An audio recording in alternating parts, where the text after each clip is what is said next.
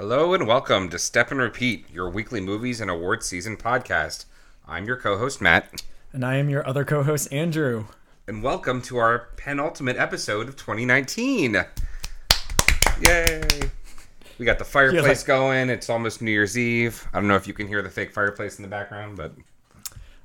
We have real fires going on here with the nice smelling candles. Oh, yeah. The ambiance is great. It smells so good. It sets the mood for pleasantness, Yes. which may or may not be reflective of how this podcast will go. Yeah. We need zen and peace. So, if you haven't noticed, today's episode is going to be a little different than our usual shows. Today, Andrew and I will be going over our top 10 movies of the year. Ooh. So, I know so far, myself, I've seen 88 movies that were released in You saw 2019. way more than I did. Really? I feel like we saw everything together. I mean, you see movies without me. I see movies without you. Yeah. Well, do you have a number? Or 62. 62? Yeah. No, I'm joking. Well, because I see a lot of... Are you like making fun of me for my plebeianness Yeah. of only seeing 62 movies this year? Well, I see a lot of crap, so... Yeah. But a lot of that crap has made it and So did I. snuck its way up into We my went list. over our worst movies of the year in the last podcast. A few of them, yeah. Yeah, we did. This is good vibes only for this one. So, we're not going to talk too much before we get into our list, but just to let you know, we have set a few ground rules for today. So we're going to go down our list one by one, from 10 to 1. Each of us will have about 3 minutes to talk about each movie, and we're allowing for a 1 minute rebuttal for each. So those are going to be the rules for quote unquote the debate. Just debate style rules. So, and this is because if we let ourselves go without a time limit, this would be probably a 3-hour podcast. Yeah. If there are no rules, it will never end. Yeah. So, all right.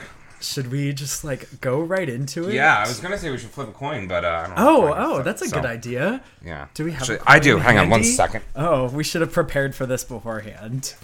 I think there's going to be a lot of overlap anyway, so I don't think it should be too much of a big deal. So, like, if there's something that we both have on our list, like, we won't spend each 4 minutes on it, I don't think. Yeah. And plus, we've had numerous episodes on these before, too. So, if you really want to know, like, the full 40-minute to an hour and a half version, just go back and listen to that episode. Yeah. All right, so got a quarter here. Heads, tails, you want to call it in the air? Sure. Okay, so, and you'll get to, winner gets to decide who goes first. All right, ready? Flipping now. In the air. Tails. It's tails. Yes, tails never fails. Do you want to go first, or? I'll go second. Okay. Yeah, I'll receive. Oh, so you get to end? I get get the to final word. No, but if there's overlap though, then you get to talk about it first. So sometimes this can benefit you. Yeah. All right, I'm turning off this light. Sorry. Yeah. Okay. Oh, so Set the mood. one at a time. I am getting my stopwatch ready. All right. We are cutting you off at 3 minutes exactly. That's fine. All right. All right. All right. Go. So just also fair warning, neither of us really have any scripts for our top 10 movies. We're just gonna kind of wing it and 3 minutes of debate and why we think it's and we can end that it. spot. We can So- end it before 3 minutes too. It's fine. all right. You ready? I'm ready. Let's go. Timer's on. Okay, so my number 10 goes to Taika Waititi's Jojo Rabbit. Love Jojo Rabbit. And remember, this is out of 88 movies, so this is very high up. Thought Jojo Rabbit was a great movie. It's considered a satire on hate. Really haven't seen anything like it. And when I posted my top 10 earlier to my personal Facebook page, I mentioned something along the lines of these movies kind of creating new genres. And I kind of feel like Taika Waititi with Jojo Rabbit is going in that direction. I like the satire. I feel like he took the satire and kind of spun the genre. It's kind of hard to describe, but I really like. I like the whole satire part of it. I like the comedy. I thought the jokes were hilarious. But when it was deep, it was very deep, very emotional. Scarlett Johansson plays a great role as the mom.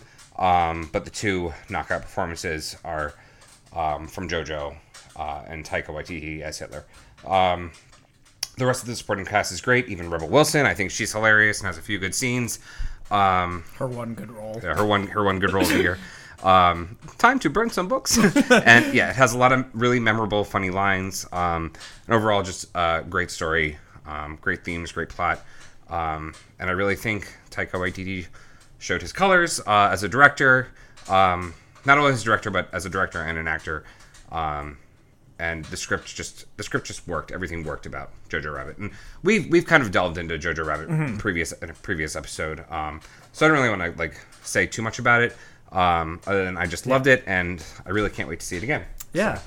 So Taika Waititi, I don't know if you've seen the most recent episode of The Mandalorian. I did, yes. The finale. Yeah. So Taika Waititi directed the finale of The Mandalorian. Yeah, you could definitely tell. Yeah, and there were like these Taika Waititi moments. So, spoiler alert for The Mandalorian. I don't think anyone ever expected into spoilers for this, but there's a moment where a couple stormtroopers punch Baby Yoda in The Mandalorian. The internet went wild. Yes, and this was such a Taika Waititi moment, like directorial, because like it instantly set the stage for like you hating these people, but the scene was also comedic in the sense that these stormtroopers were awful because like they did nothing but like complain about their jobs, and they like had target practice and couldn't hit anything.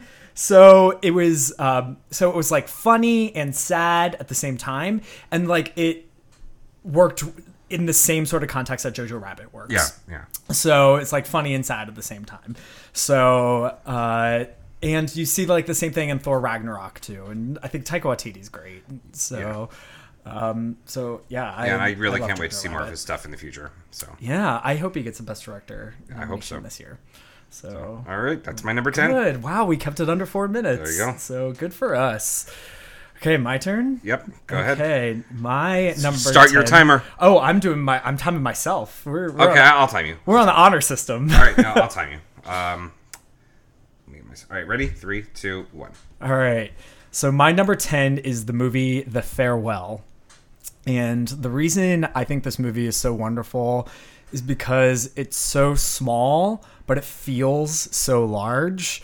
So since we didn't get to talk about it, quick recap. It's the true story of a Chinese-American family coming together in China ostensibly to celebrate a wedding, but in reality it's to say goodbye to their grandmother, the matriarch of the family, Nai Nai, because she's dying and doesn't know about it, and the family has chosen not to tell her about it.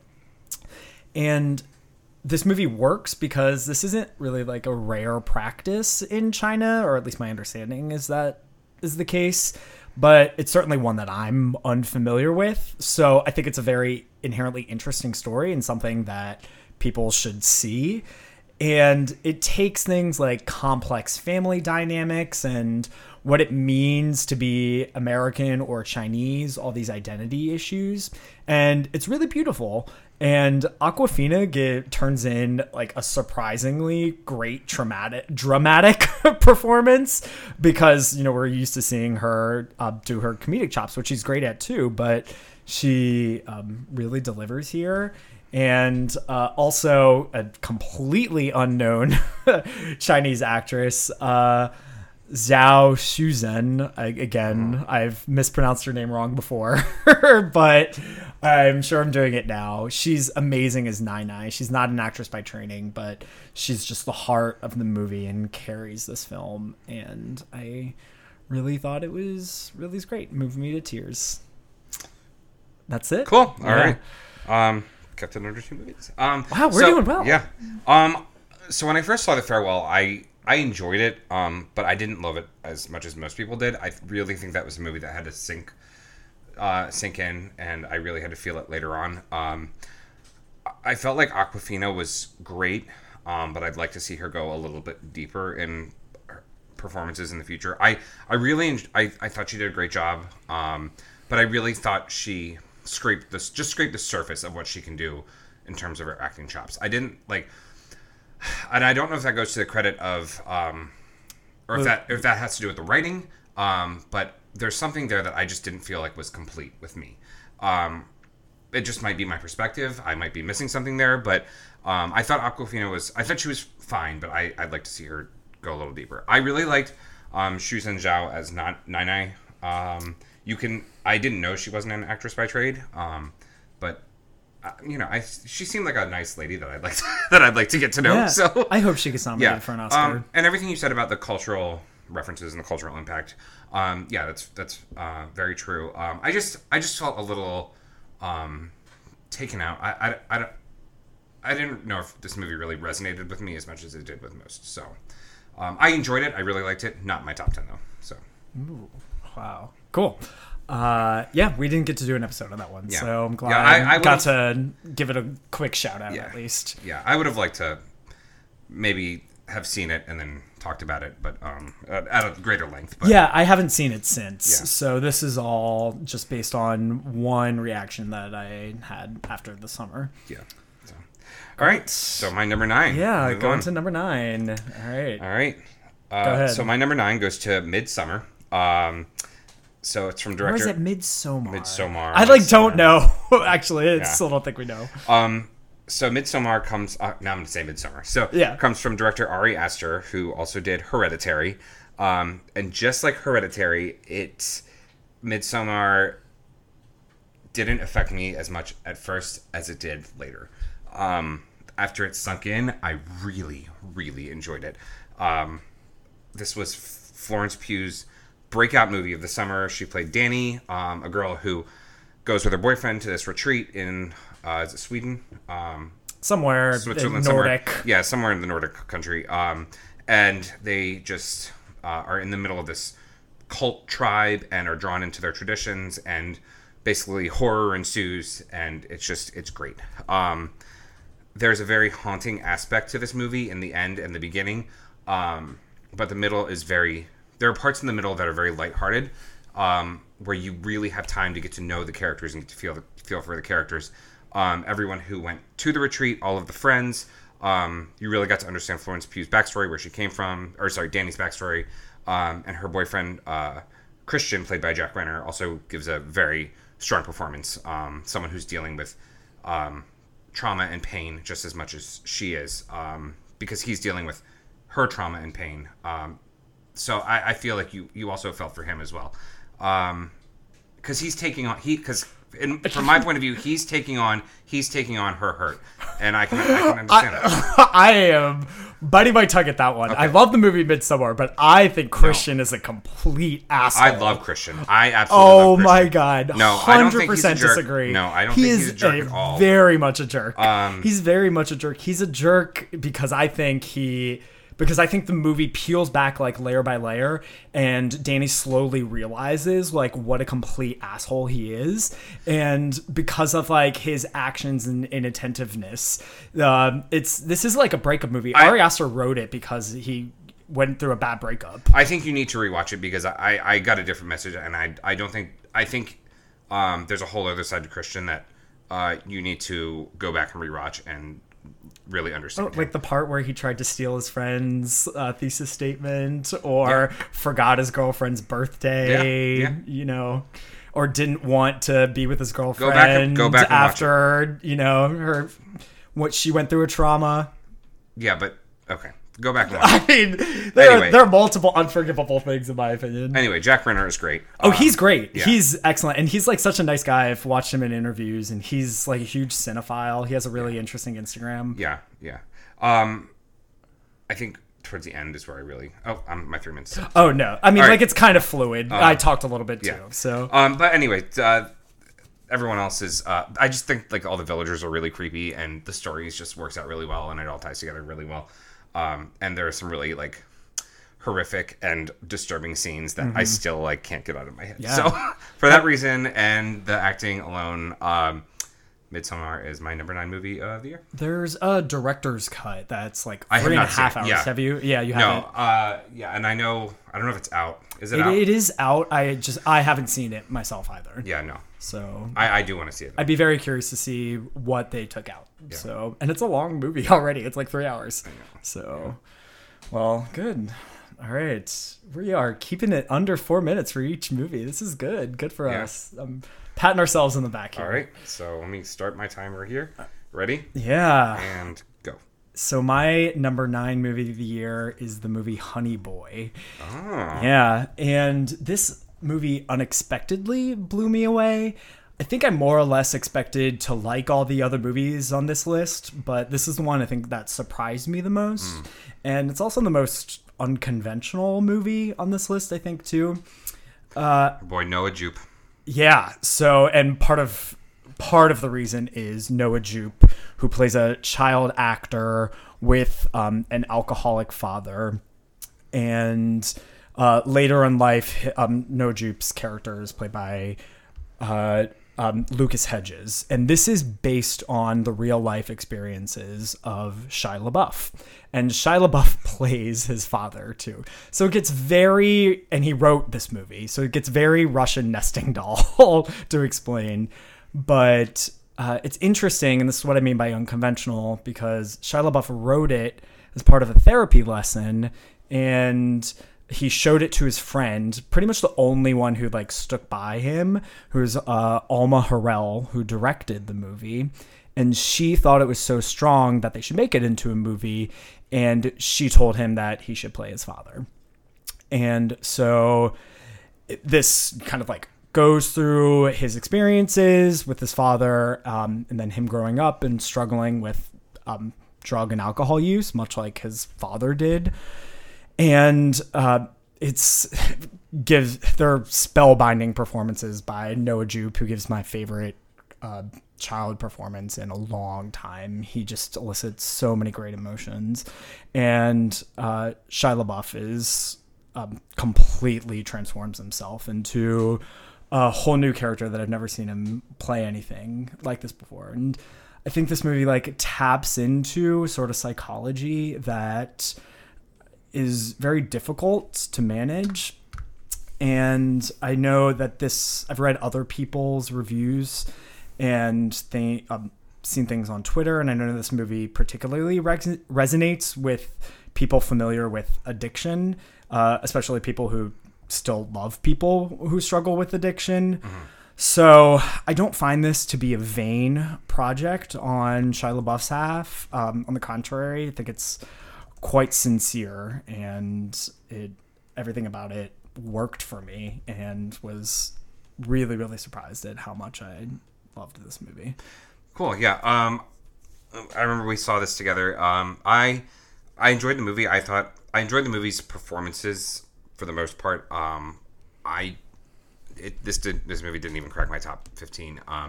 I appreciated the story, especially growing up watching Shia LaBeouf. But to me, and I know it's not really supposed to, but nothing really for me came together in the end. There was really honestly, there's no wrapping up the story. See, I think like the one of the last lines in the movie, which I think is so great, is Shia LaBeouf's character, the father, saying nobody's mad at me anymore. And I thought that line was just so impactful and like really haunted me. So I do see where you're coming from. It was a powerful line. I liked it, just not my favorite movie of the year. So cool. Yeah, I can't wait to see more things from Noah Jupe. Noah. Quote me on this. I really think Noah Jupe's going to be something big in the next few years. Cool. All right, that was 4 minutes. Wow, go us. So, all right. You're 8. My number 8. I may get so ready. Okay. Oh yeah. So I'm gonna probably get a lot of heat for some of my top 10. My number 8 is a big blockbuster. Don't be ashamed. Don't be ashamed of anything on your top 10 list. All right. My number 8 is a big blockbuster. Came out in June. July. Sorry. Spider-Man: Far From Home. The second Spider-Man in this new Disney universe, Disney/Sony Marvel universe. I thought, I'm a huge Spider-Man nerd. I like the superhero movies. I think they're great. However, Spider-Man holds a special place in my heart. And I thought, and I know they haven't done Mysterio yet, and this is the first time they've done Mysterio on screen. And I thought, like, they did him absolutely perfect. Like, they could not have done him any better. I thought Jake Gyllenhaal played him just so well. As well as like the other like small cameos like that came out at the end, like J.K. Simmons coming back as J. Jonah Jameson. I thought that was a great touch. I know some people didn't really like it. I thought it was awesome. It's like, fine, who cares? Like, I thought it was great. No, I didn't mean it's fine in a putting down way. Like, why would anyone care? Why would anyone think that's bad? I get what you're saying. But I also think, oh my God, Tom Holland is just amazing as Peter Parker. He's so much better than Andrew Garfield was. Andrew Garfield, and I think he's better than Tobey Maguire. Yeah, as well. I think he looks like a teenager. Actually, he looks like a teenager. I think he's a perfect Peter Parker. My only issue is that he's a tad too good looking to play Peter Parker. Peter Parker is a little bit nerdier than he is. But I think his dynamic works great. I think he works great with the rest of the cast. I think I like him and Zendaya together, even though... Yeah, I was going to ask what you think about, like, Zendaya. I know she's, like, the controversial one because, like, is she MJ? She's not really MJ. Yeah. Like, she's not... Like, she's like... I didn't really like how they ended the last one where she says, like, I'm quote-unquote MJ. Like, just be your own character. Like, I'm fine with that. I'm fine with them bringing in new characters. Like, they touch on Betty Brant, who's his old fling back in high school, who's actually played by Elizabeth Banks in the old Tobey Maguire movies. I love how they, speaking of Betty Brant, I love how in Far From Home they address Endgame too with like the news story, the child, the school news story at the very beginning where they're explaining what is it called, not the disappearance. It was the oh God, the jump, or is it? Or I forget. Something like that. The blip or something like that. Yeah, I think it was the blip. Yeah. So please, I'm sure there are Marvel fans listening. Please correct us. I think, and I think they did it really. Like, everyone was wondering, like, oh, how are they going to do this where everyone comes back? Like, if they've been gone for 5 years. And I thought they worked it in really well with Avengers Endgame. How, like, you know, they disappeared but didn't age, and like we're all kind of like went back to school together. Yeah, it was smart. It was great. It was smart. It worked well. Overall, a great movie. I think it's like probably the second or third best in the whole Spider-Man franchise, and definitely up there in the Marvel franchise. Just awesome. I had a good time. I loved it. I'm so glad that we're gonna get more Spider-Man too, because there was that question mark of like whether we would or wouldn't. What's going to happen? We all knew he was coming back. Yeah, like I think we all thought like there was a way, but they could have just like easily rebooted it too. Yeah. And because Tom Holland is like so good. Oh yeah, I think a lot of people would be really disappointed if he like was canned as Spider-Man. And especially how Far From Home ends too. It's like, how can you end on that? It's such a great note. We won't spoil. Yeah. But the Spider-Man franchise just has some of my favorite villains, or some of my favorite characters are the villains, and I cannot wait to see where they go in the future. Yeah, they don't like. It's not boring the way that like the Amazing Spider-Mans are. Those are terrible. I mean, I barely remember anything that happens. Those are an embarrassment. Yeah. So everything just kind of comes together, I think, in Far From Home. I really, really enjoyed it. And like, as much as I want to like resist enjoying it too, for some, I don't know why. You like, because it's a superhero, and I think you're worn out of superhero movies. I do have superhero fatigue, but like I want to resist them, but like it's great. It's so charming. So enjoyed it. Cool. All right. Yeah. Time for your number 8. Yes, right. My number 8 is the movie Waves. Oh, I got to step back from this one because I have not seen it yet. Oh, the first one where we both haven't seen. Yes. So, Waves is a family drama where I felt completely invested in every single moment. I think the colors, the insane camera movements, the soundtrack that I have been listening to nonstop ever since the movie came out. Everything about Waves just kind of gels for me. I really love the story structure of shifting the character focus halfway through the movie. And the two leads, Kelvin Harrison Jr. and Taylor Russell, are absolutely perfect. Taylor Russell is in Lost in Space, and I'm watching that right now. Yeah, the new season just came out. I love Lost in Space. So. I think both of them are going to go on to do great things. Yeah. And the director, Trey Edward Schultz, I think also is going to go on to do great things too. So, again, making my prediction here that you should keep your eye on him. And now having seen his two other movies, the movie Krisha and the movie It Comes at Night, two very different movies, and different from Waves too. So I think he's got a lot of talent and tells these really fascinating and varied stories.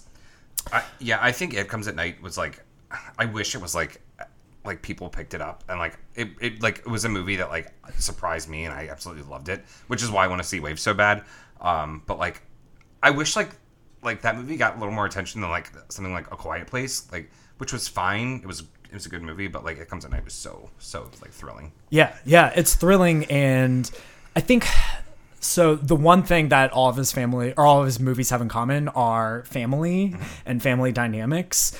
And those, I think that's like very clear from all three of the movies, and it plays across like very well too. So like It Comes at Night, it's like a family in the apocalypse essentially, and facing a mysterious sort of threat. Yeah. So, but it's a horror movie, so it's like so interesting in the way that power dynamics are in that movie. And the second movie so good. in a row that Clifton Collins was in. So.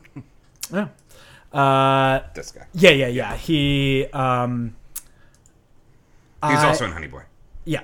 He's in brief scenes in both. He's like barely in Waves, actually. He plays Alexa Demi's father, who is Alexa Demi's from the TV show Euphoria. And I'm a really big fan of the show Euphoria. Yeah. And this movie, I think, actually somewhat unintentionally, but also evokes Euphoria a lot too. Like I'm reminded a lot. It has to do with like the bright colors. Alexa Demi obviously is a factor in it too, but about like young lives and kind of the stresses that teenagers go through.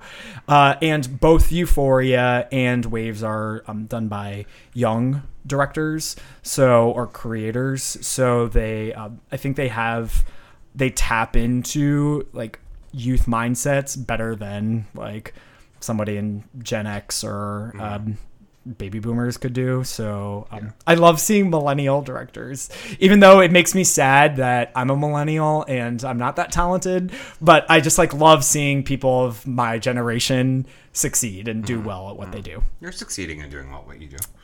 We all are. We're podcast. Just in a different industry. Yes. So. Yeah. All right. Cool. Yeah, so it's Waves. And I know Sterling K. Brown is also in Waves. Yeah, Sterling K. Brown is great. Yeah. But he has a very minor role. I wouldn't call it minor. It's supporting. Like the two. I haven't seen it, so, yeah. He's the father. He's the patriarch of the family, and he's like a tough father, a tough but loving father. Mm-hmm. So he has like a lot of interesting sort of things to do because it's a very emotional movie. So he kind of goes back and forth of being stern and being loving and accepting. So he strikes that balance like really well. Possibly like one of my favorite scenes of the year is a conversation that his character has with Taylor Russell's character. It's just I think it's the best acted scene of the year. Cool. All right. Yeah. Well, thanks for that. Yeah. So we should get to my number 7. Sure. Go for it. So my number 7 is this is gonna be quick. It's a movie that isn't on many people's top 10 lists, but it is on mine. It is John Wick Chapter 3, Parabellum. Just Keanu Reeves just brings this series of movies just together so well. The stunt choreography is just incredible. And I just love everything about John Wick. And John Wick is just a movie I need to see when I've had a really bad day at work, and I just want to like come home and watch some like revenge, action, shoot 'em up, kill 'em, shooting spree movie, and it's just like it really delivers. Like John Wick is like something like you know what you're gonna see, and it delivers tenfold. So it's just fun. It's a good movie, and that's it. Do you think the movie John Wick, the series, could evolve into something like James Bond? Absolutely, yeah. But it's a much more violent James Bond. Not only like could it evolve, I think it's getting better and better with each movie that comes out. I thought John Wick Chapter 2 was better than John Wick 1, and I thought 3 was better than 2. The 2 and 1. And 1, yeah. I think the script and the writing gets better and better. They add in different, more complex, interesting characters, and this all started from one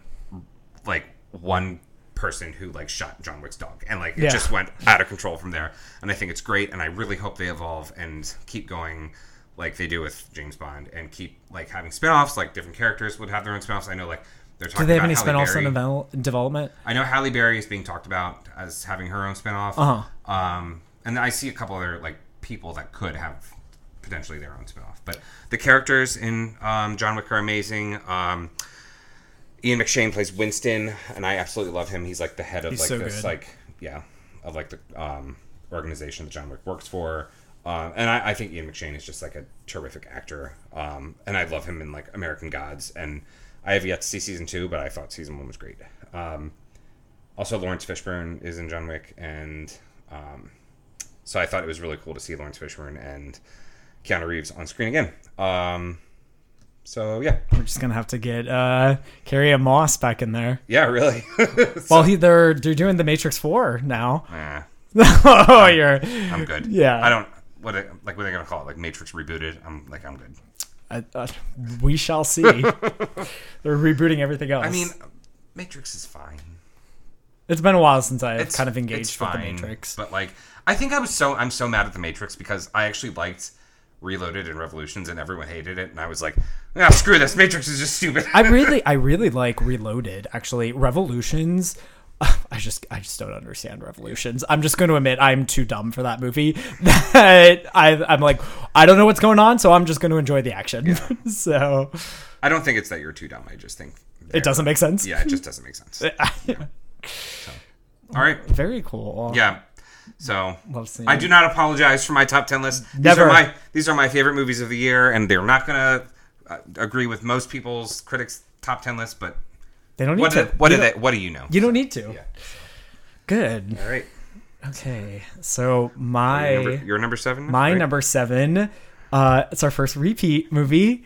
Is Midsommar. Oh, okay. Yeah. So Midsommar is a weird ass movie with, I think, a phenomenal ending. And I love this movie for 2 big reasons and one kind of minor one. So I'll go with the minor one first. The minor reason that I like this is I think it's interesting and different. The lore aspect of it is the weird part. It's this like little puzzle game where you're trying to find out what is going on in this very cult-like atmosphere.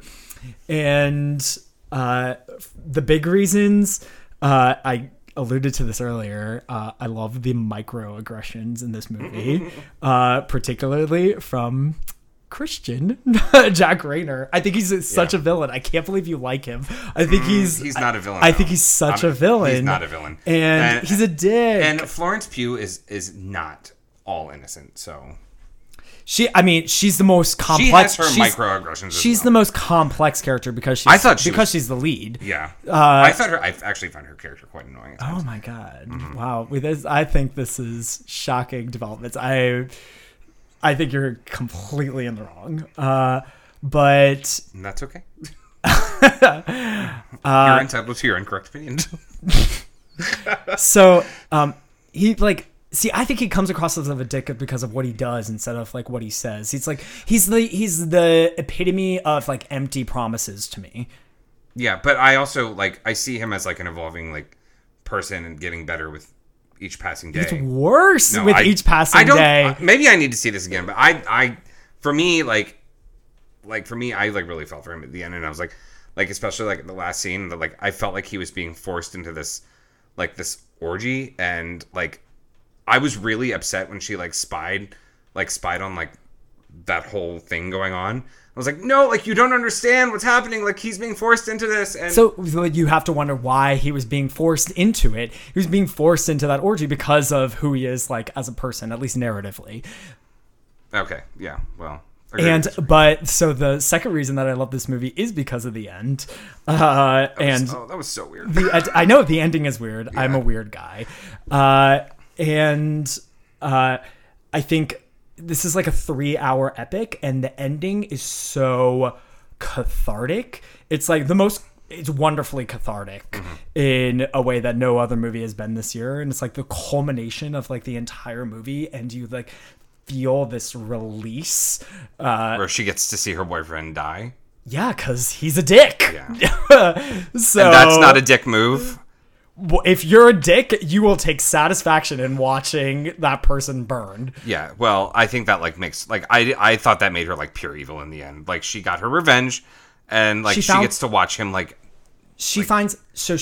She gets to watch She him, finds like, her family at be in the pain. end too, because like she can't have her family she in gives real into life. the cult. It's messed up. I Yeah. will agree Yeah. that this movie is messed up, but she like finds that sort of connection that she couldn't find or was unable to find it with her family, and her friends and boyfriend are also not there for her too. So I think the ending is like So she it's Charlie perfect Mansons, and she Charlie Mansons it, and iconic. Like the ending is iconic and will go down that in smile. horror history. that smile, Florence Pugh's smile. It's great. It's haunting. Yeah. So The true May Queen. yeah. My Queen Florence. All right. Where are we? Okay. Let's Number 6? Okay. Oh, my number 6. I love my number 6. Okay. I hope you love all your top 10. No, oh yeah, I do. But I especially love my number 6.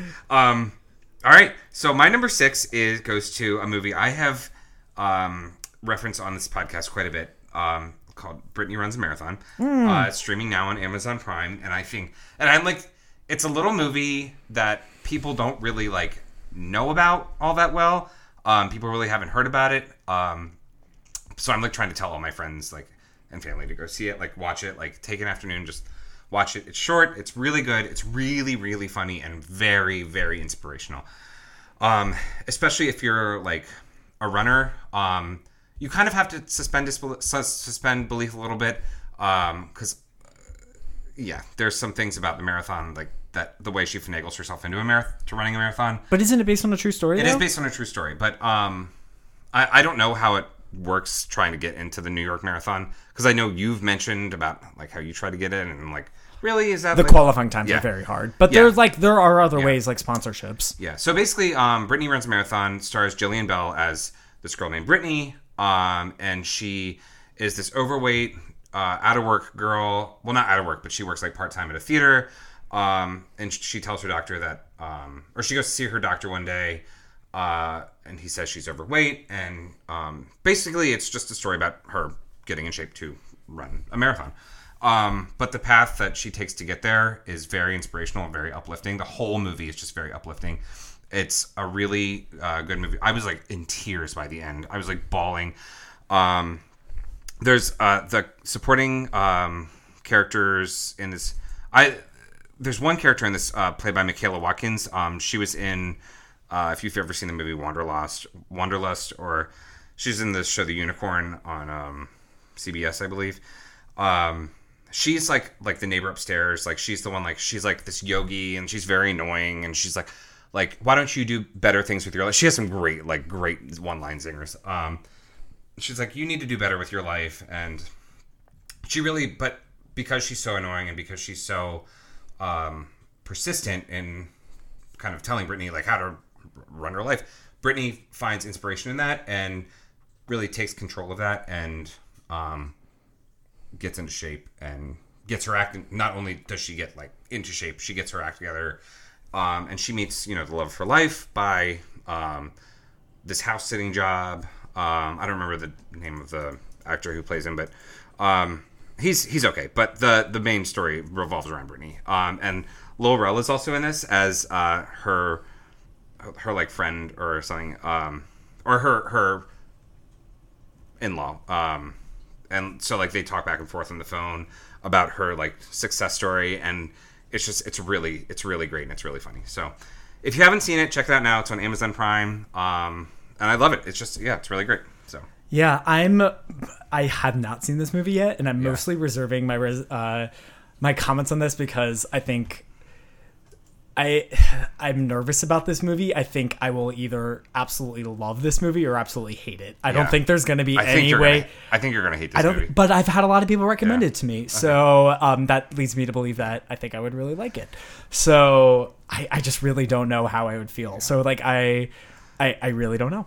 There's also this the poster for Brittany Wins a Marathon is her like drinking a glass of wine while everyone's like running a marathon, and there's this woman on the left who looks just like Elizabeth Warren. I have it right here. Oh my god, that's so funny. Yeah. It does. I can confirm. I'm looking at it. It's like the classic like hustling Elizabeth Warren waving her hand. I think about her every time I see the poster for this movie. That's so funny. I'm so glad you pointed that out. Yeah, you'll never see it the same way again. So. Yeah. And the trailer, actually, I really like the trailer's a lot better. I'd like the trailer a lot more than the movie, and like I thought the trailer was like one of the best trailers of the year. And it's like overlaid by the BB Rexa song, and it's like I get teary eyed when I see it. So it's great. Yeah, just a nice, uplifting, fun movie. Cool. So a little bit out there, but overall, really good. Yeah. So my number 6 is the movie Jojo Rabbit. Oh. And another overlap. And whatever. I thought this movie was hysterical. Yeah. I was in stitches the entire time. Except for the obviously sad parts, which I found effective. I thought the sad parts worked. Mm-hmm. And I thought it was well balanced movie. So I do not quite understand the criticisms of it, because I get the basis of the criticisms. I just completely disagree with them. Yeah. And agreed. Of them saying like it's not appropriate enough. Like they're saying it doesn't strike that balance well between satire and sadness, since it is a Holocaust movie, and I really think it does. I thought it was perfect. So I don't get it. But I think like people also compare this movie to Wes Anderson movies. That's wrong. That's what you shouldn't do. Yeah, it's wrong because these are way better. This is way better than Wes Anderson movies. I'm not a Wes Anderson fan. I just think he's like the definition of hipsters who think they're more clever than they actually are. So but I do find Taika Waititi clever and like perceptive in a way that he's like able to elicit sort of emotionalities behind it.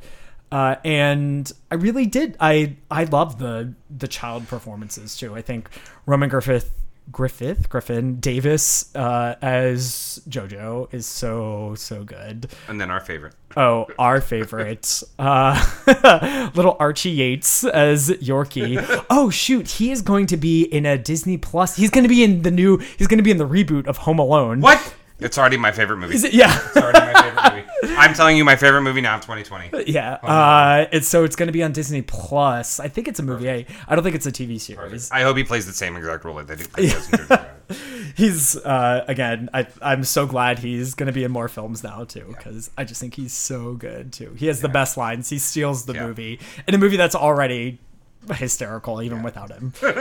So Jojo Rabbit. We have a whole episode on it, so we won't belabor this. Yeah. So all right, cool. That was very quick. Number 5. Number 5 for me is so the toys are back in Toy Story 4. It's been 9 years since we've seen Woody and Buzz on the big screen, and I thought Toy Story 4, or as some of us like to call it, Woody's Solo Adventure. I know it's very clear that Woody is Toy Story now. Yeah. Like that Buzz is more of a minor character than we think he is. He's very much the focus of number 1, but ever since then he's fallen back a little bit. Yeah. Sorry. Continue. Well, no, I think this was also a chance for them to reintroduce Bo Peep, obviously. Yeah, definitely. And kind of spark that relationship again. I don't know if they're doing a Toy Story 5, if they're going to focus more on Buzz. But I thought when I first heard they were doing Toy Story 4, I was like, oh no, they're going like, can we just stop at Toy Story 3? It was like one of the greatest movies of all time. But like, I thought Toy Story 4 really delivered. I know a lot of people like obviously didn't think it matched up to the other Toy Story movies just because they felt it was like so out of the realm of the whole series. But to me, I like that idea. I like that concept. It didn't really feel out of the realm to me. me. It kind of did, just because it was like a different location. Different location. It didn't involve. So it's Toy Story 2. It didn't involve Andy. So it's Toy Story 3. They're all in different locations. Yeah, but it also didn't involve like all the main toys. Like it had to do with like now Bonnie is the new like owner, and it just felt like a new generation of Toy Story with older characters, older characters. But as you said, Buzz is not the main central focus, and whereas Woody is, and they bring back Bo Peep, but they also bring in a whole slew of new toys and new characters, and it's just, to me, it's just a fun movie. The animation's really well done. The colors are very vivid. It's great. And Key and Peele are in it as I think Bunny, the two bunnies, and they're great. Their dynamic is hilarious. And there's a new character. Gabby. The doll? Yeah, the doll. Who's played by Christina Hendricks. Mm-hmm. And her story is so gut-wrenching. Like, at first you think she's a villain, and I love the spin they take where... Me too. Yeah, where they kind of make her not the victim, but... you really feel for her character. She's not the person... She's not the toy you think she is. So I love that aspect of the movie. I thought Tony Hale as Forky was great. I really like Forky as a character. Forky asks a question. Yeah. So I think, and I like the Disney Plus show Forky Asks a Question. A little annoying. I don't know. Yeah, okay. A little annoying at times, but Tony Hale plays him well. So, and I just love the Toy Story series, and I thought this really delivered. So. I'm glad you mentioned the animation too, because there's one scene in particular, one shot with in the beginning with Woody and Bo Peep underneath a car and in the rain, and it's like I remember seeing that on screen and was like, oh my god, this isn't an animated movie. It just constantly blows you away of how great like animation, you compare this animation cinematography to the first can one, be. Yeah, and just like the evolution of Pixar's animation is just it's incredible. But it never quite goes into the uncanny valley. Right. Like you feel like it is still you still feel cartoon, like it's a cartoon or whatever you want to call it. So that just really works. Also because really well. They're toys, but and I mean, I went into this movie with like bated breath, like holding my breath, like please be good, like please don't ruin Toy Story, and it didn't at all. So I don't think Pixar would ever be able to ruin Toy Story, but I'm gonna knock on wood for that one. But Pixar, let's end it there. I think we ended it pretty well. You can continue with the Disney Plus shows. Those like kind of count, but not really. Yeah. Cool. And I really like that Pixar is coming out with 2 original stories this year. Soul and Onward. Yeah, so, I'm glad they're doing we're veering away original. from the sequels. Agreed. So, all right, we're a little over time on that one. Yeah. Sorry. All right, no. Number 5. My number 5, and now that we're in the top 5, I actually am glad. The top 5 for me is particularly hard to. Because, mine too. Yeah. Also, in my room, I have a what I call the movie wall. So I have pictures of every the top 5 movies I have of that year for every year of the last decade too. So the top 5 for me is particularly important. I know. Would you be shocked to say that not many people have been in my bedroom, because it's not a great way to play. I'm not going to touch that.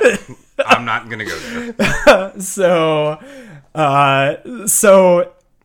it's important to me to which movies get to be on the movie wall in my bedroom. And so now my number 5 is the movie The Irishman. So I can't stop thinking about this episode. I'm sorry, this movie. It was an episode. Yeah, it was a whole episode. And that also might be a little bit unfair because there are 3.5 hours to think about. But you have about 3 minutes to exactly.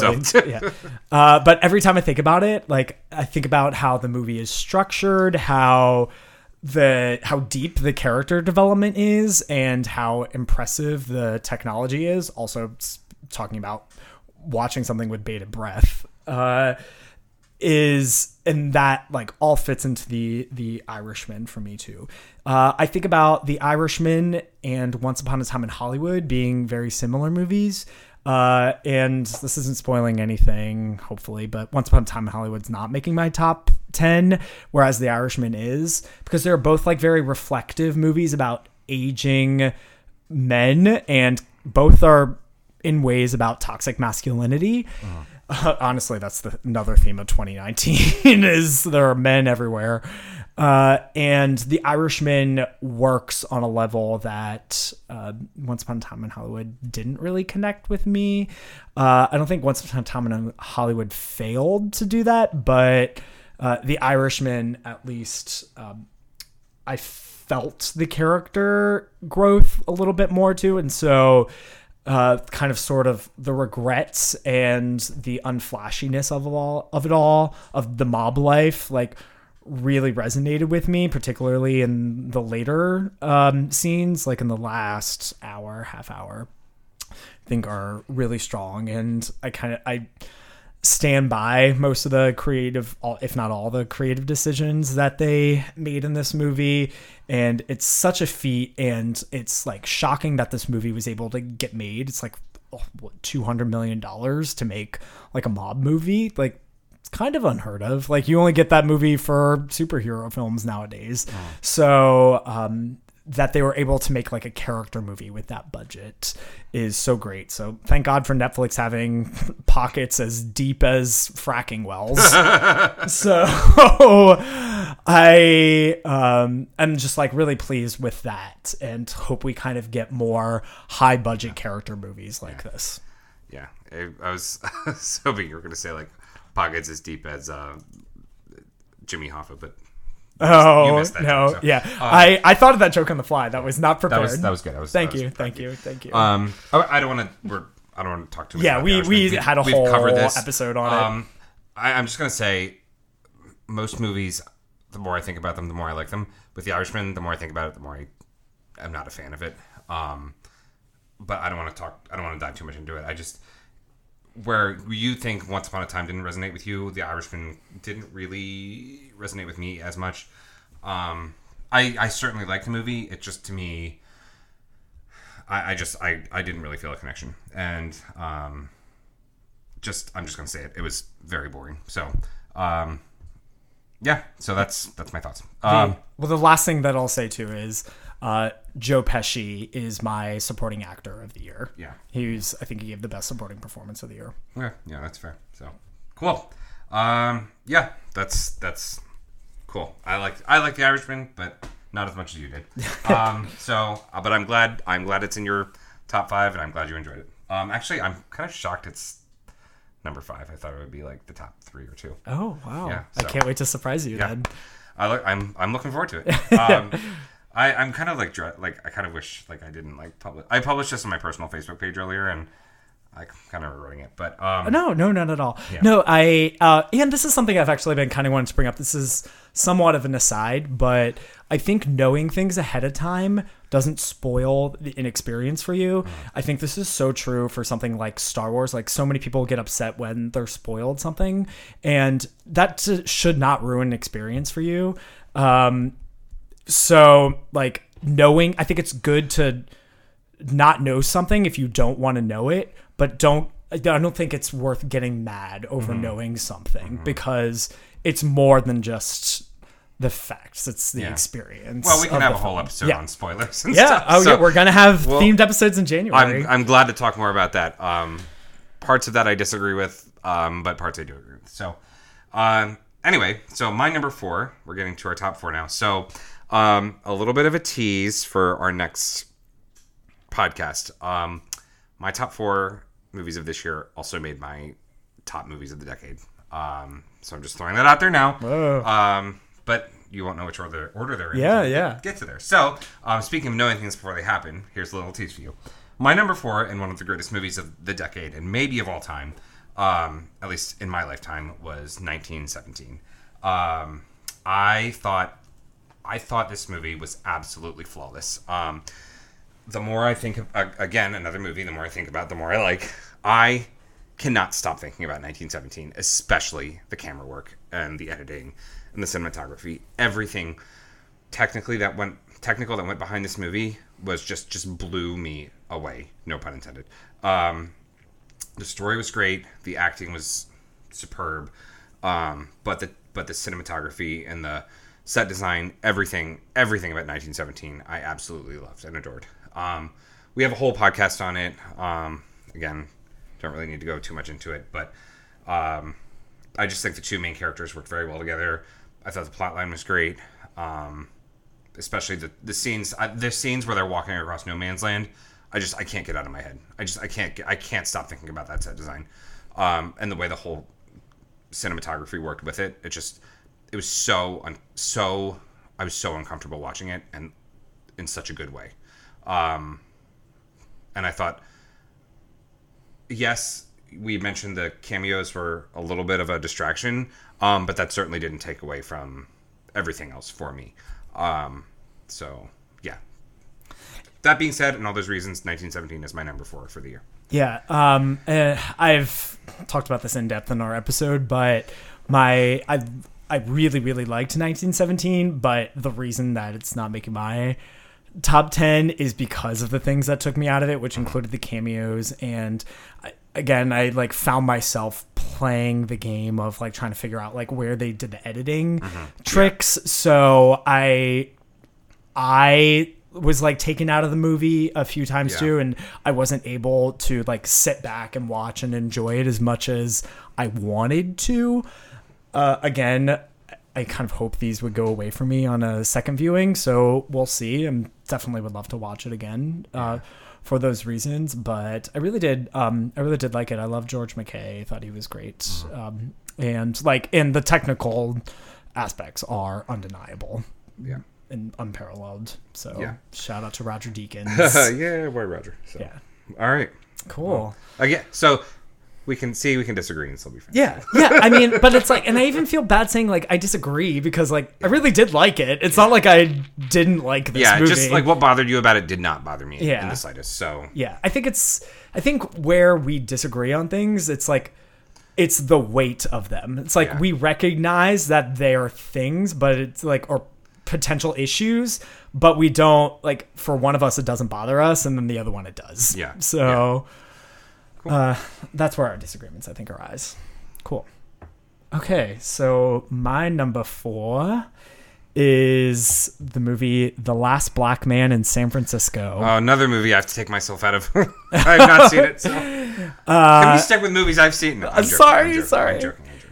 So this is the reason that this is in my top 10 and my number 4 is because it's similar to the reasons that I listed for The Farewell, except this one has more tears. And this story is incredible. It's a true story of a man who keeps going back to the house that he grew up in San Francisco, but he no longer lives there. And it's the true story of the lead actor, Jimmy Fails. And he's in the movie essentially playing himself. And he's such a good actor. He is an actor by trade, though. And he just does like such a great job of like tapping into that emotion. And no one else could have played that role. It wouldn't have been the same movie. And Jonathan Majors as Jimmy's only friend is like amazing too. He's such like a classic Shakespearean stage play type actor, and his role is so good in this movie. And I think this is actually my favorite score of the year too. It's the music is like so incredible and so powerful, and it feels very Bay Area. A lot of people from the Bay Area love this movie. I'm not from the Bay Area, but my understanding is that they really do like it. And in part, it resonates in the Bay Area because it raises really important questions about gentrification too, in San Francisco in particular is like a heavily gentrified city. So it also raises really important questions about race and parenting and straight up bullying.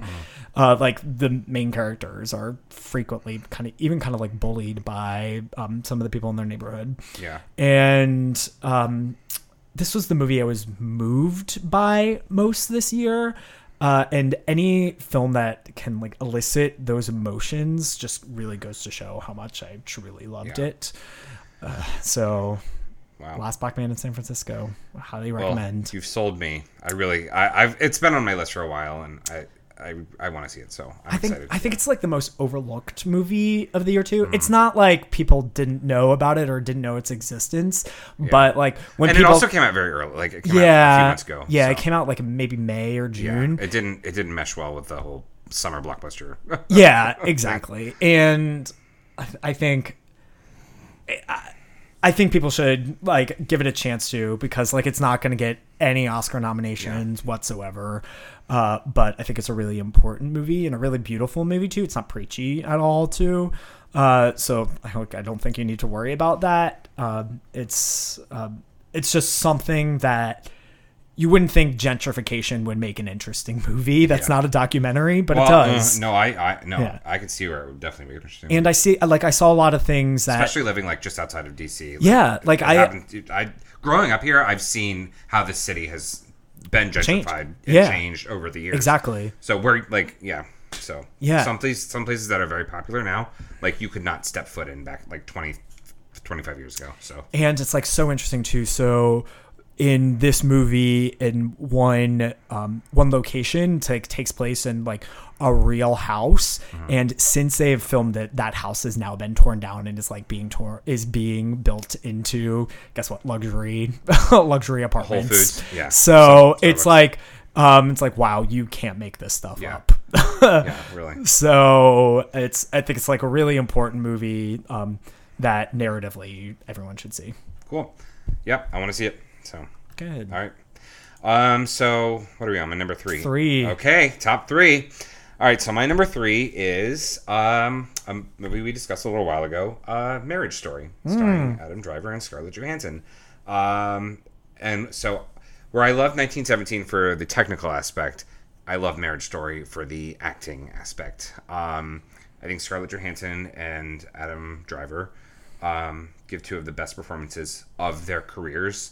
Of their short careers, but some of the best performances of the decade. I mean, again, like we've touched on this, but Scarlett Johansson's monologue, talking to Laura Dern, to Lauren Dern's, switching back and forth between very serious lawyer to, oh, how are you doing? Like, how's the play? And congratulations on the award. To Adam Driver's just breakdown and the scene where he's talking to Scarlett Johansson in his apartment. Which has become a meme now. Yeah. It's a meme now. Yeah, well, I hold my reservations on that. I think this might sound weird, but I really don't want actors. I really don't want them to hold back like on like emotions like that and acting like that, because they're going to turn into a meme or a gif or something like that. But like I hold my judgment. I think some of it comes from like a good place. Yeah. I don't think all of it comes from a good place, but like the memification of it. Yeah. So a lot of it. So the movie made me feel very, again, uncomfortable in a good way. The roller coaster of emotions I felt, the ways I related to these characters were just bar none. The ending for me.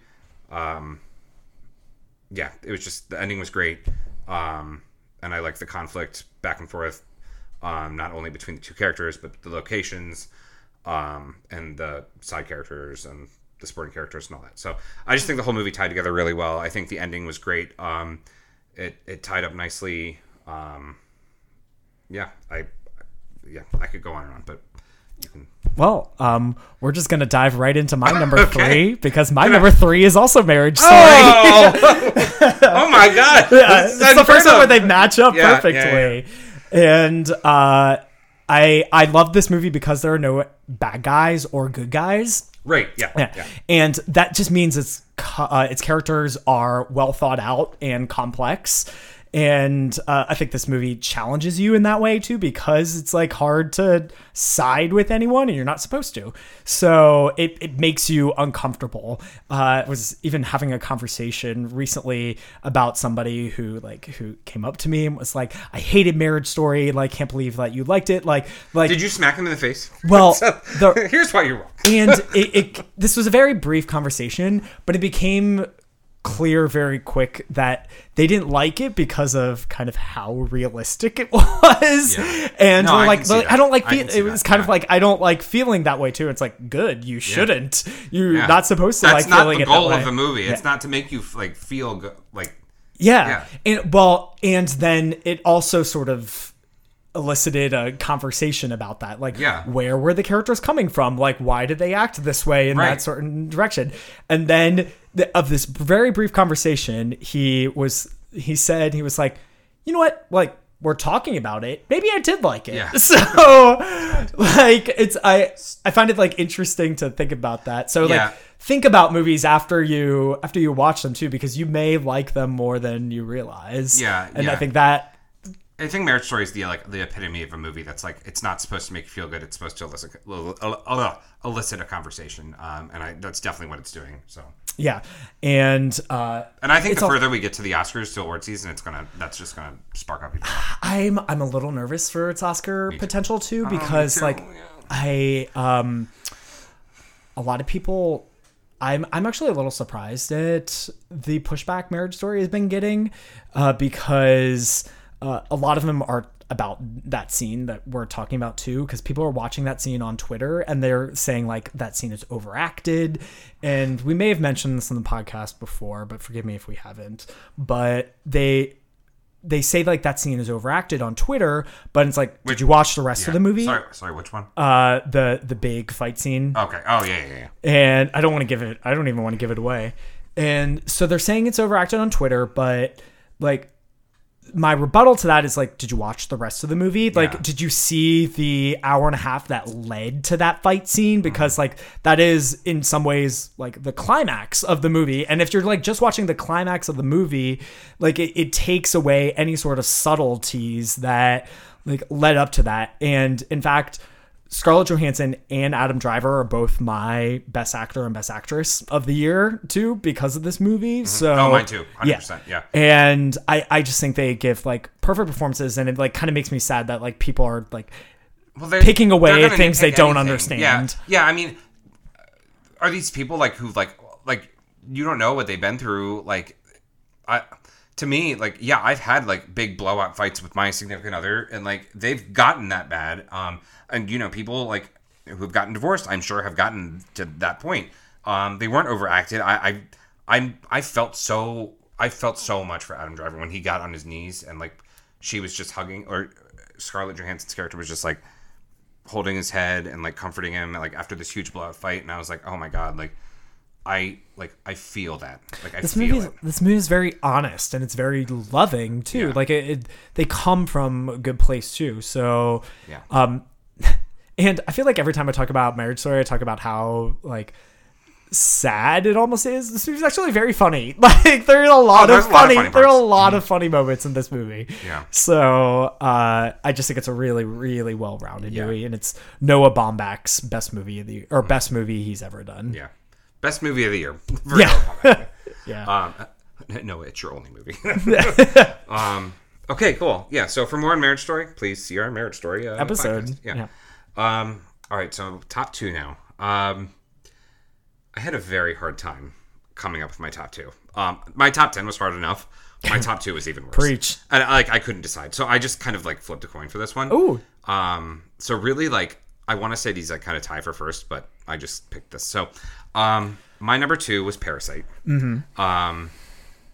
We have our own Parasite episode. So again, can't dive too much into it, but for all the reasons I've said before, why I love Parasite, because it goes from one genre to the next to the next to the next in less than 2 hours. It's about this family this poor family that essentially becomes a parasite and leeches on to a very rich family, one by one. Bong Joon-ho directed it, straight out of South Korea. Yeah, and I never ever thought in my wildest dreams that a South Korean movie would be like one of my favorites, like not only of the year but of the decade and of all time. I could watch Parasite again and again and again, and always find something new about it. Some minor detail, some little thing, some line of dialogue I may have missed, and obviously we have the greatest song from Parasite as well. Jessica, only child from Illinois, Chicago. Yeah. Ding dong. So, yeah, I'm not going to spend too much time on Parasite. I love it more than Yeah, anything, so. I hope it really does. I hope it does well at the Oscars. I think it's going to do very well. Yeah, we'll see. We'll see like how the Freaking campaigns. Once Upon a Time. Sorry, I'm Yeah. banging things, but like freaking Once Upon a Time is just like taking over like from everything else, and it's driving me crazy. Sorry. If I had a gun to my head, I would predict Once Upon a Time in Hollywood winning right now. At this moment, that could change, Yeah. but I would love it if like Parasite was able to do what Roma couldn't. I'm like shaking my head right now. Like, Yeah. I'm sorry, I do not like that movie. It's definitely not. I know, it's like kind of weird how much I never expected to like be lukewarm on a Quentin Tarantino movie. Yeah, but I'm lukewarm on that movie. It has no impact on me whatsoever. So Yeah. like if anything, I just feel like they're going to give this to Quentin like just because of like the whole. It's like a career nod for him, and But what Bong Joon-ho did for Parasite is so, like, unparalleled. Yeah. incredible. What he was able to do with Parasite, Yeah. too. And he's been like on the circuit too, so he's been doing like interviews with like late night hosts too. And like Bong Joon-ho is like such a riot to watch, like on TV. He's such an eccentric personality, and like parts of this so movie great. like really reflect too. Like, Yeah.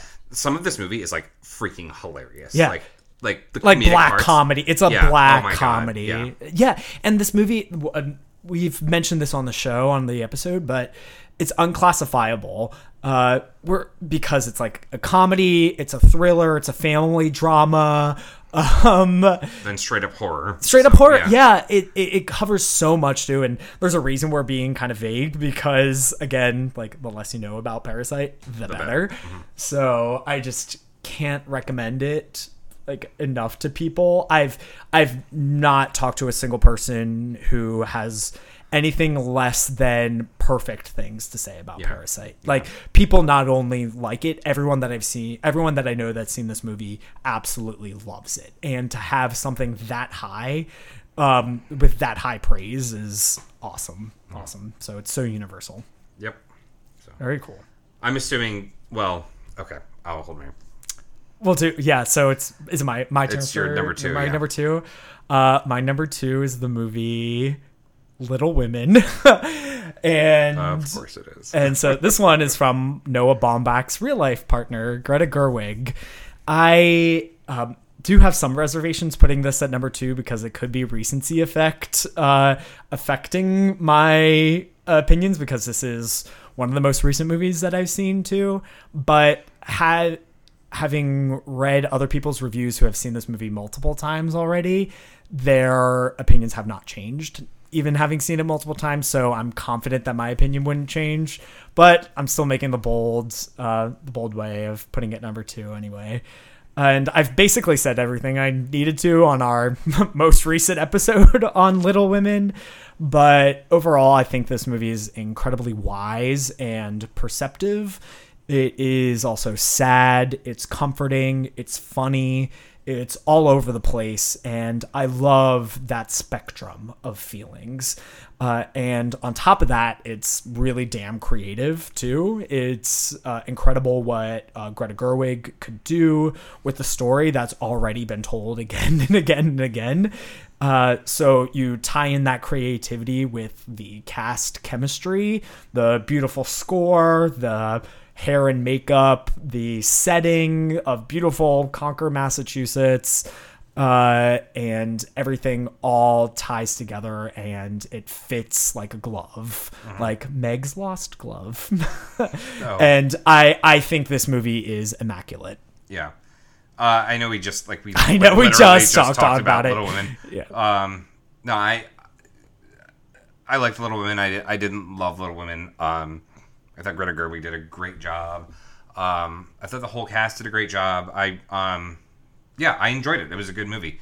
was a feel good movie. But again, I'll say again, I had a very big problem. Again, a lot of weight with this problem with the younger characters looking the exact same as the older characters, and that really brought the movie down for me.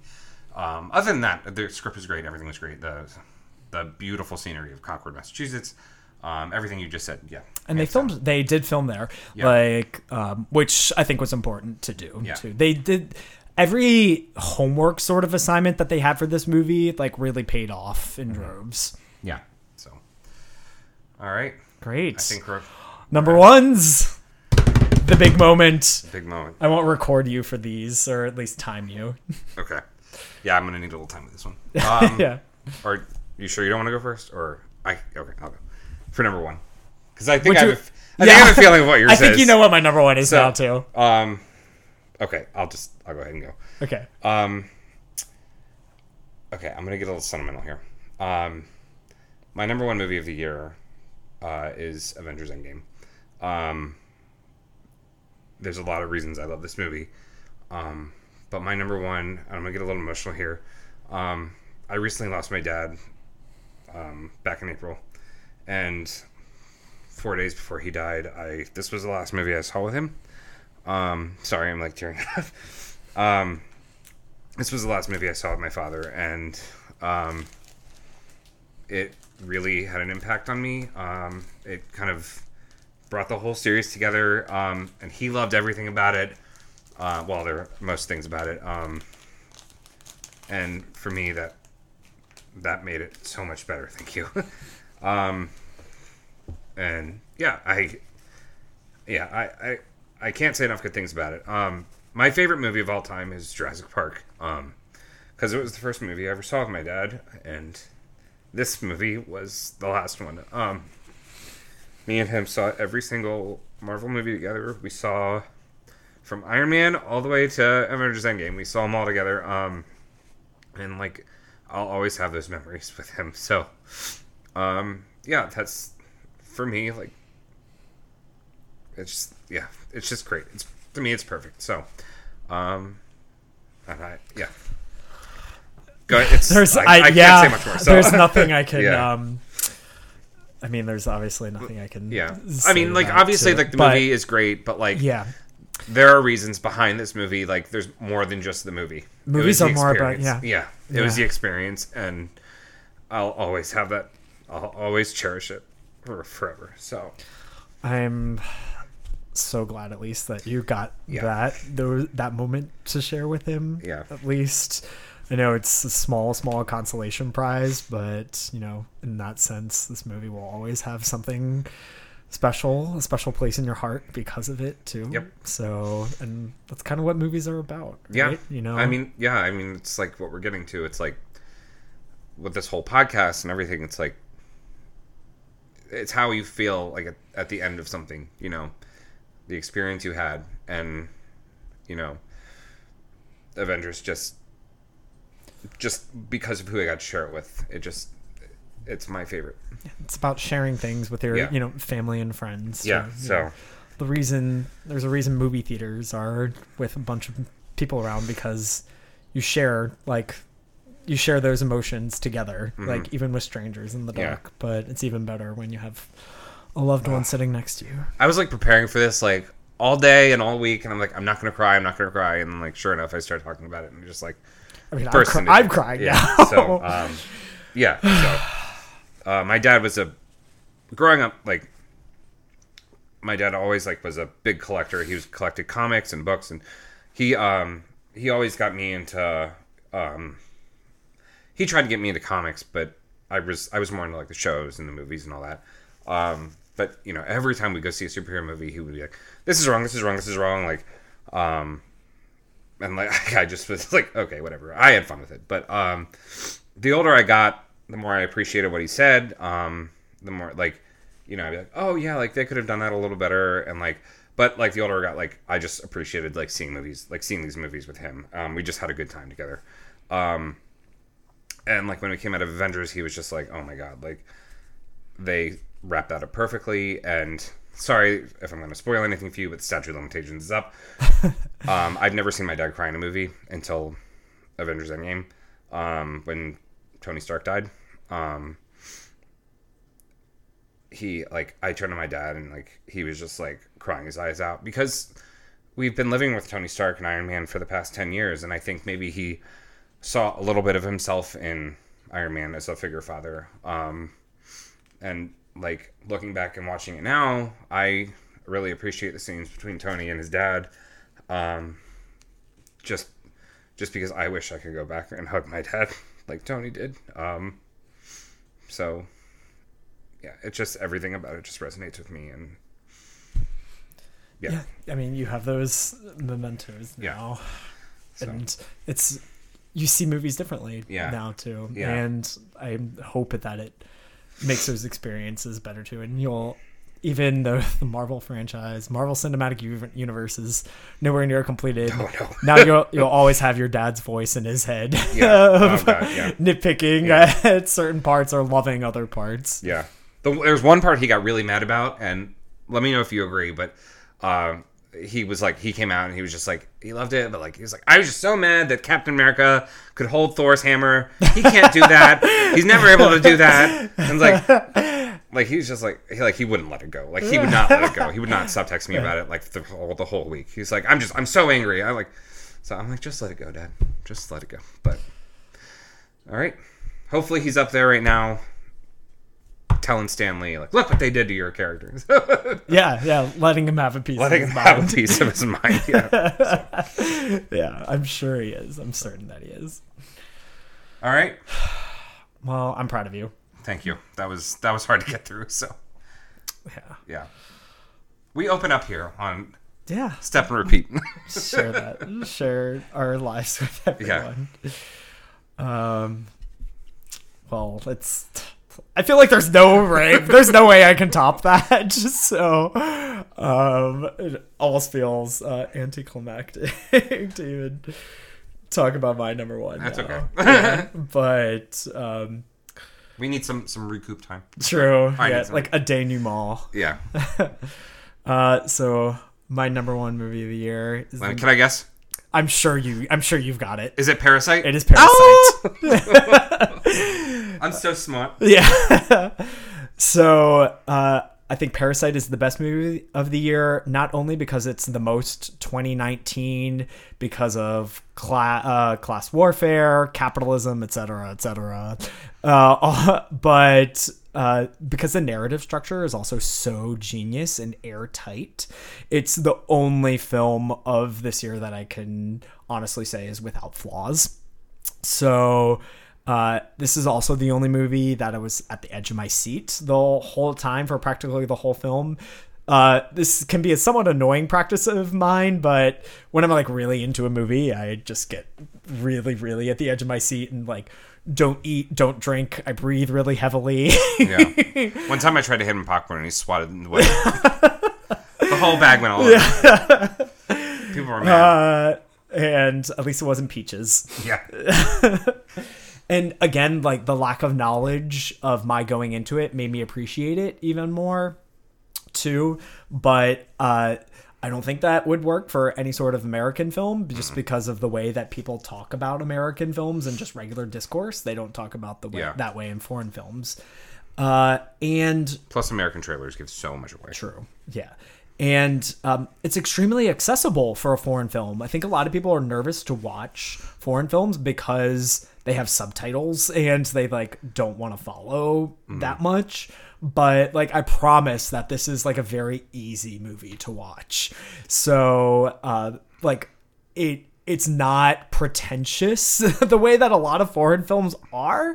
So I think it just like adds that sort of cinematic element to it too.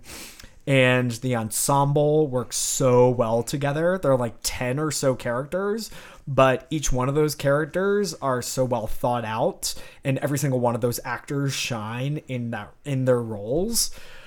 So like that works perfectly, and it actually has really smart things to say. It's not just pure fun too, and it's a really well-rounded film, and there's nothing else for me that could come out on top. Yeah. So it's Parasite.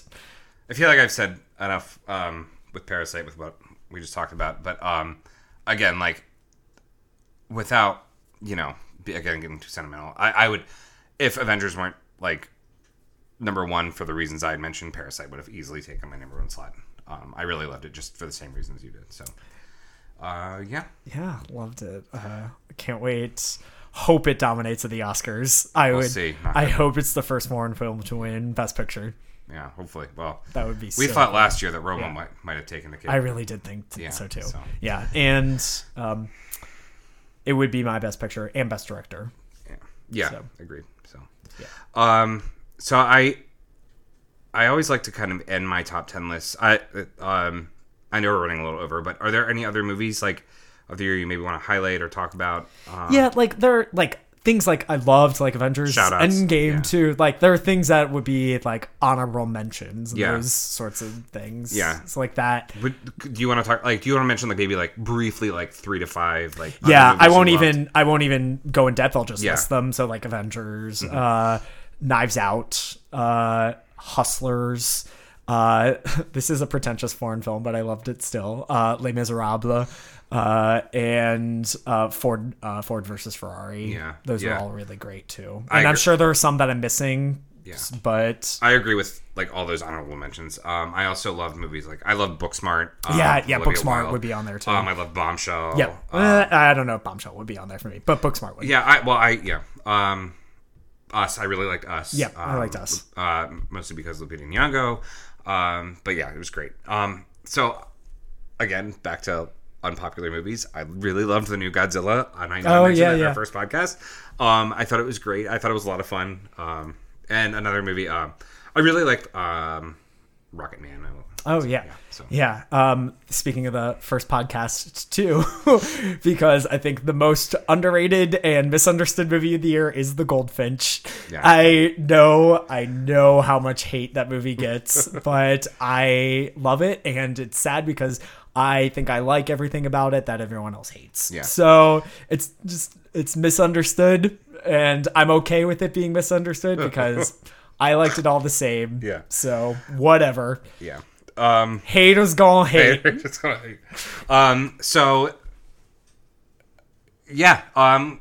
As far as next year goes, there are a lot of movies I'm looking forward to. I know we're like really over time, but I just want to mention like a couple. I don't know if you have any that you're like really excited to see next year. Why don't you go first? Okay, so like I'm really looking forward to the new James Bond, No Time to Die. I can't wait for Morbius. It's one of the new Spider-Man characters that Jay Leto is playing him. Again, we mentioned Onward and Soul, the new Disney Pixar movies. Cannot wait for Dune. I think Dune is going to be fantastic. And Wonder Woman 1984. Also, that trailer was so good. That trailer was amazing. Yeah. And just off the top of my head, West Side Story from Steven Spielberg, and I guess the new Halloween movie, Halloween Kills. So. Yeah. I would have to have a little more time to kind of really think about it. Sorry, I didn't mean to put you on the spot. No. I like being put on the spot sometimes.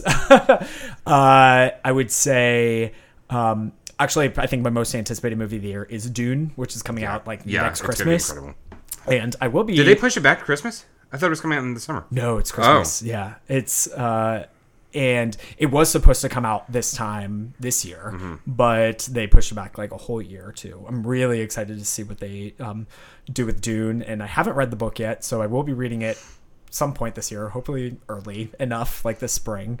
And the other two movies that hadn't mentioned, one is, I know you're probably not looking forward to this, but Tenet from... No, I'm not looking forward to that at all. Christopher Nolan. I'm sick of giving him chance after chance. Yeah, and I'm obviously like a big Christopher Nolan fan, and I'm really excited to see what he does with this sort of mindscape too. And his cast is like really great too. So John David Washington and Robert Pattinson and Elizabeth Debicki, I think, are really great actors and somewhat undervalued. So really excited for that. That'll be a fun podcast to record. That'll be a fun episode to record. And the other thing that that I'm looking forward to for another director that I really admire is Mank, the movie, the new Netflix movie from David Fincher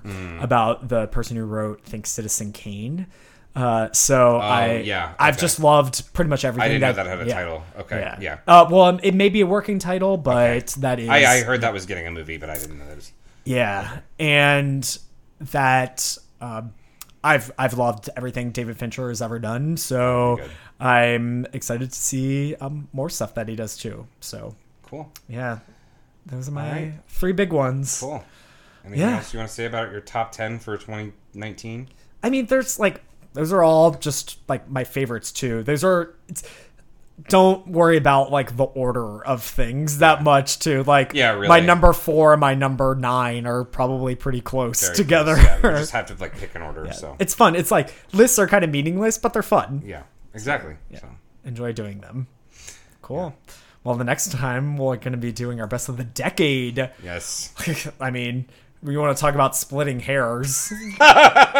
Like, it's hard enough to come up with the 10 of the year. Yeah. So, stay tuned. We'll figure out how we're going to do this. And, excited to get to it. So. Excited, yeah. All right. It's been a good year in movies, and can't wait for those Oscars. Agreed. So, I actually think this was a stronger year than 2018. Yeah. Yeah, I agree. Very strong on the acting front, especially. Yeah. Love everything. All right. Great. All right. Until then, see you next time. Goodbye, 2019. Adios. Adios.